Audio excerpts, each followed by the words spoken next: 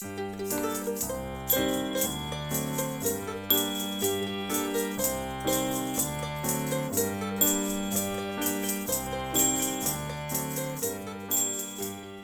hello and welcome to another episode of Muslims Want to Know, the show where I try to answer the questions you have about the Bible and Christianity.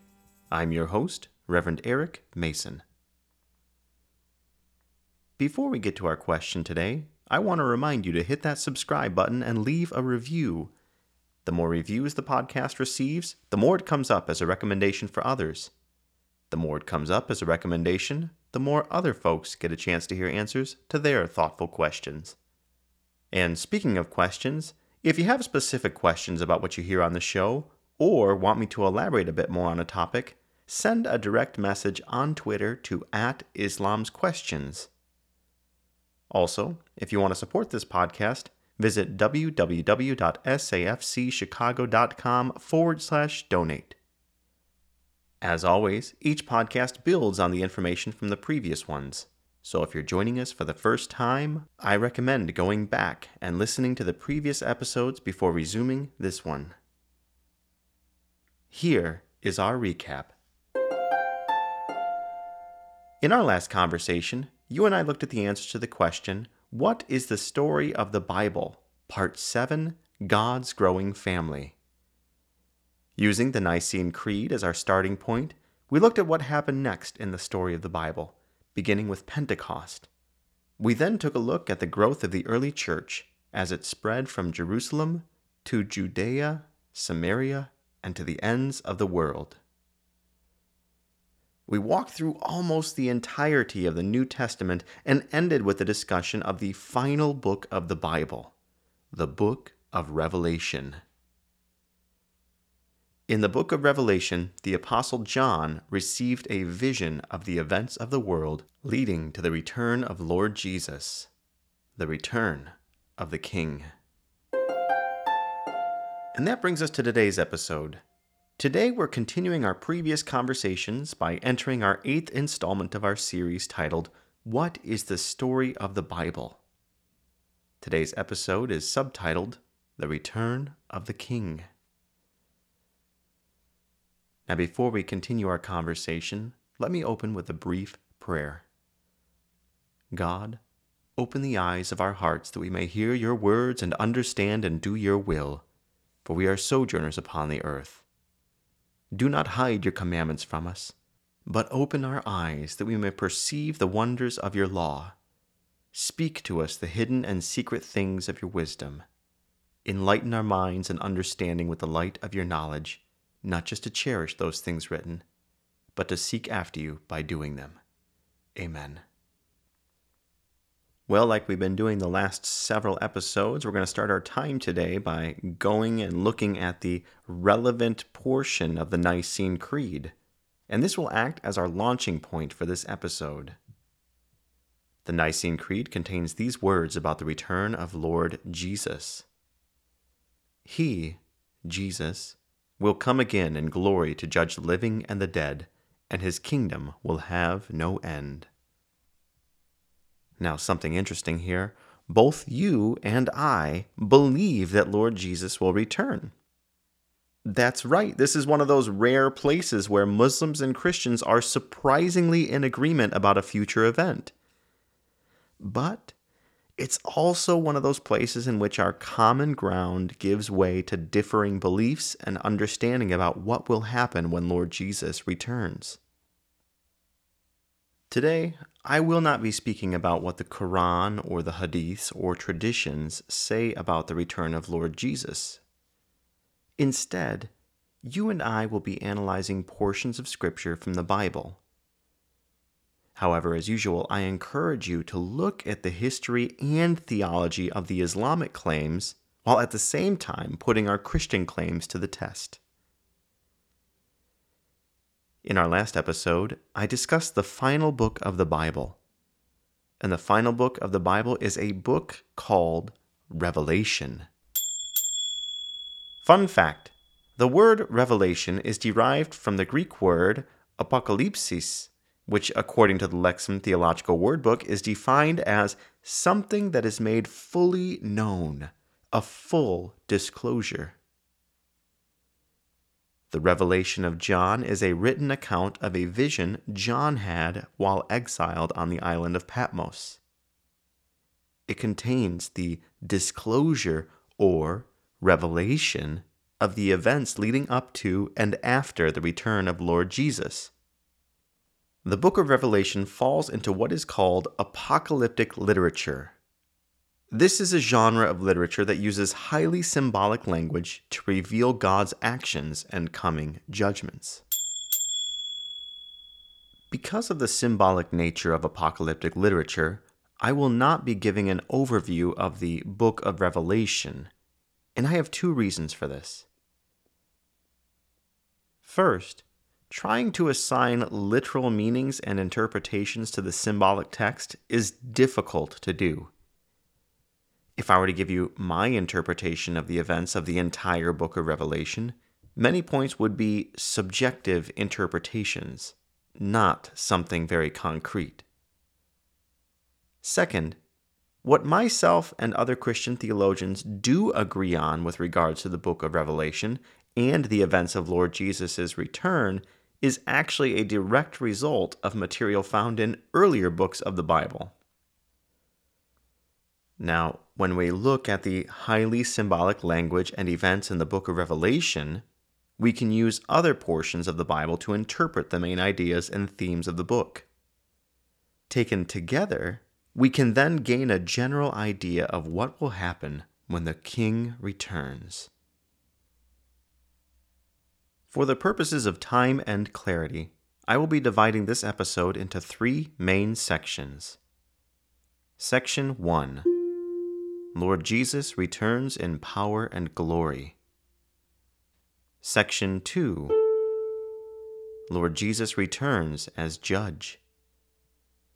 Section 3. Lord Jesus returns to reign forever. Section 1.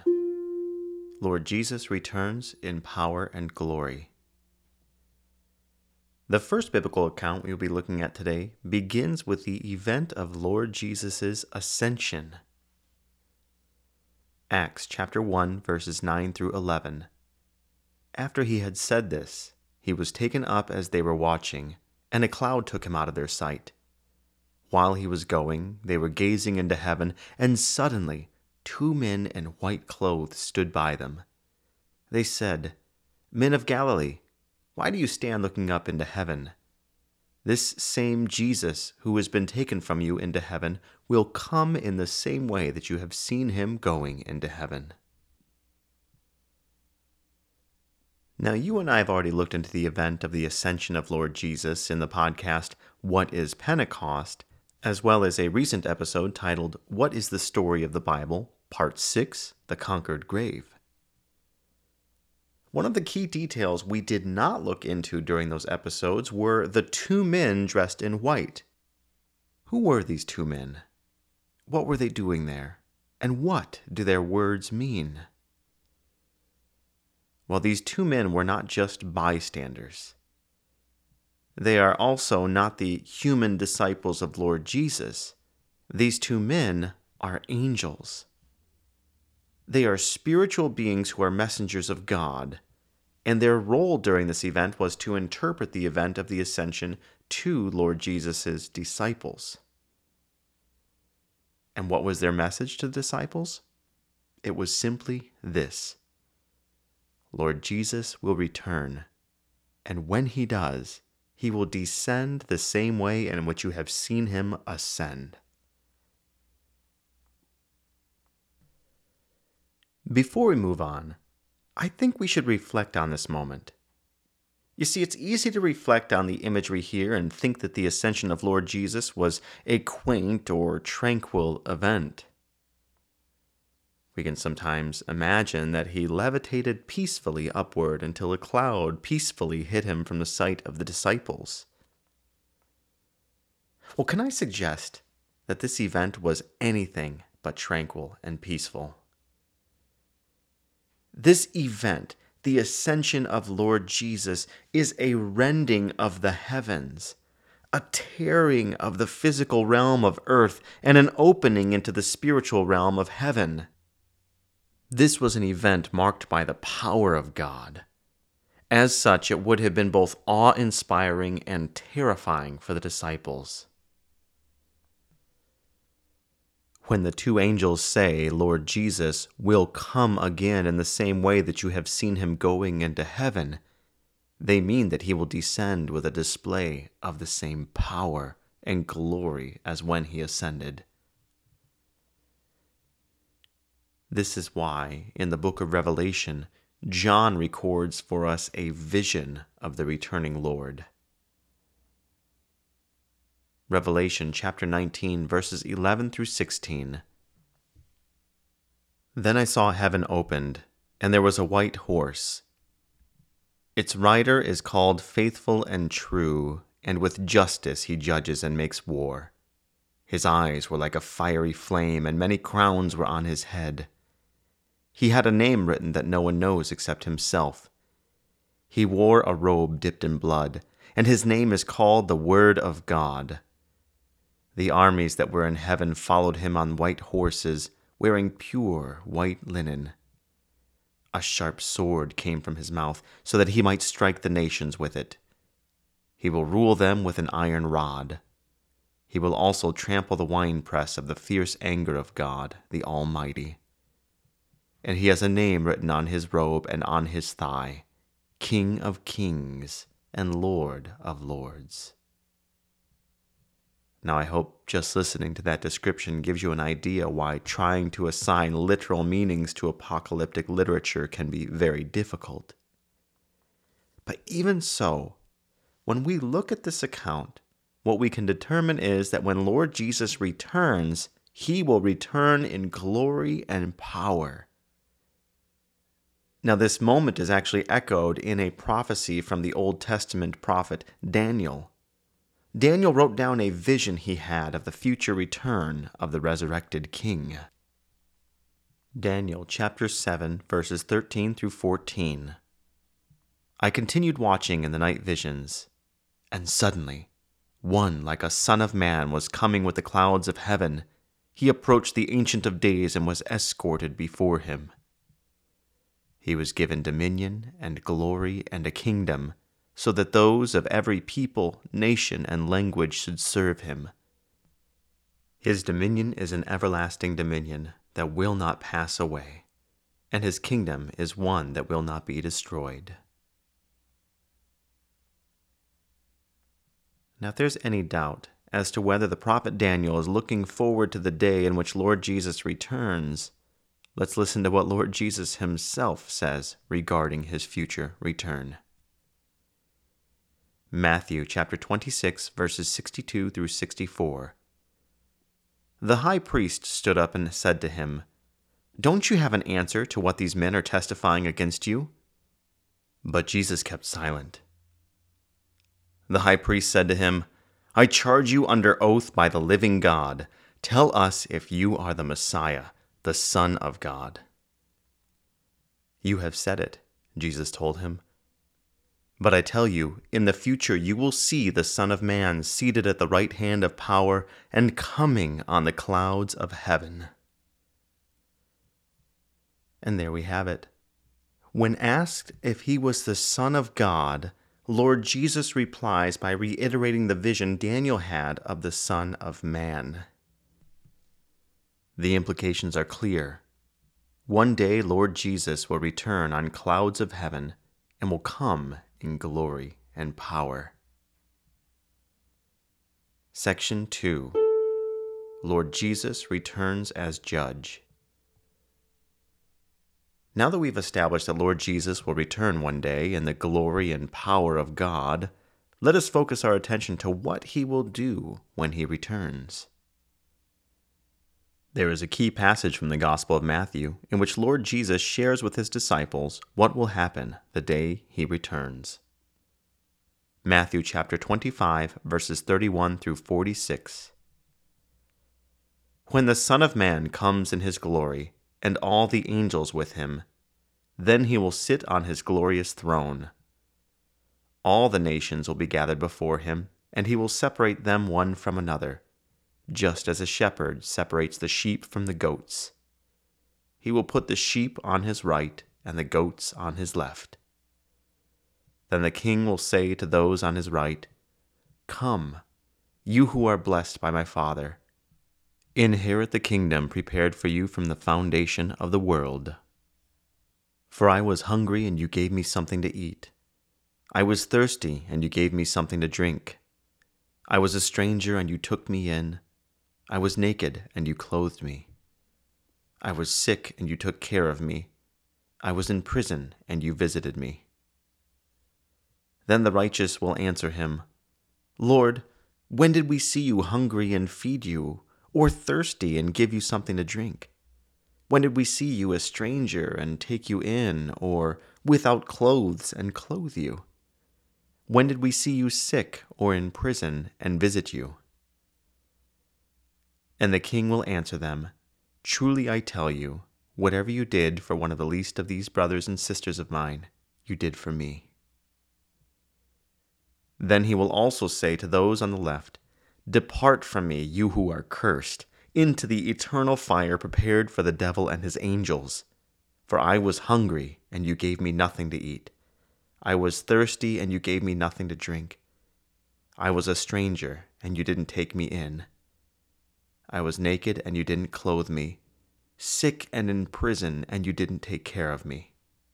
Then they too will answer, "Lord, when did we see you hungry, or thirsty, or a stranger, or without clothes, or sick, or in prison, and not help you?" Then he will answer them, "Truly I tell you, whatever you did not do for one of the least of these, you did not do for me." And they will go away into eternal punishment, but the righteous into eternal life. This teaching of Lord Jesus is the quintessential lesson of what will happen when Lord Jesus finally returns from the heavenly realm and enters the physical realm of earth. Not only will Lord Jesus descend in power and glory, but as the Son of God, he will do so in order to render a final judgment on all of humanity. And now a natural question arises from this.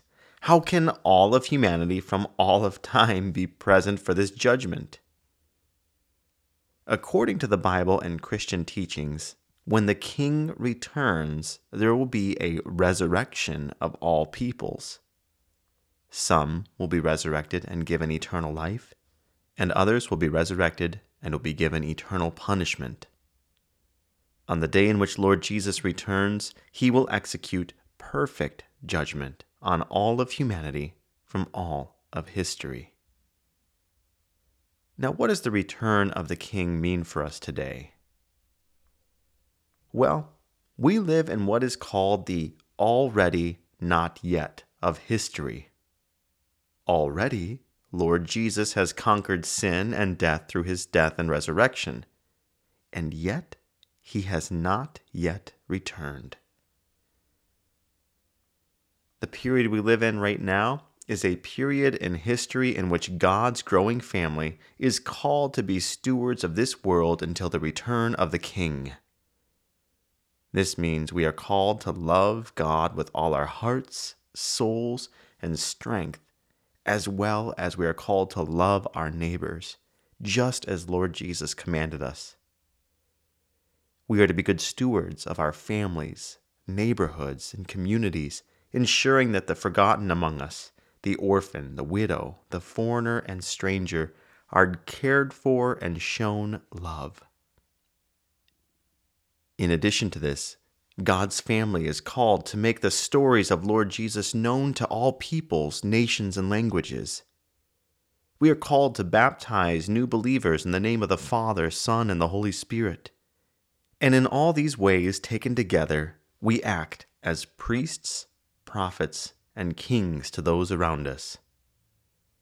In these ways, we steward this world while expanding God's boundaryless kingdom as our family continues to grow until the return of the King. Section 3. Lord Jesus returns to reign forever. In the episode, What is the Story of the Bible? Part 3, The Coming King, we looked at one of the prophecies of Isaiah that foretold how the coming Messiah would have a kingdom which will be established forever. Isaiah chapter 9, verses 6 through 7. For a child will be born for us, a son will be given to us, and the government will be on his shoulders. He will be named Wonderful, Counselor, Mighty God, Eternal Father, Prince of Peace. The dominion will be vast, and its prosperity will never end. He will reign on the throne of David and over his kingdom, to establish and sustain it with justice and righteousness from now on and forever. The zeal of the Lord of armies will accomplish this.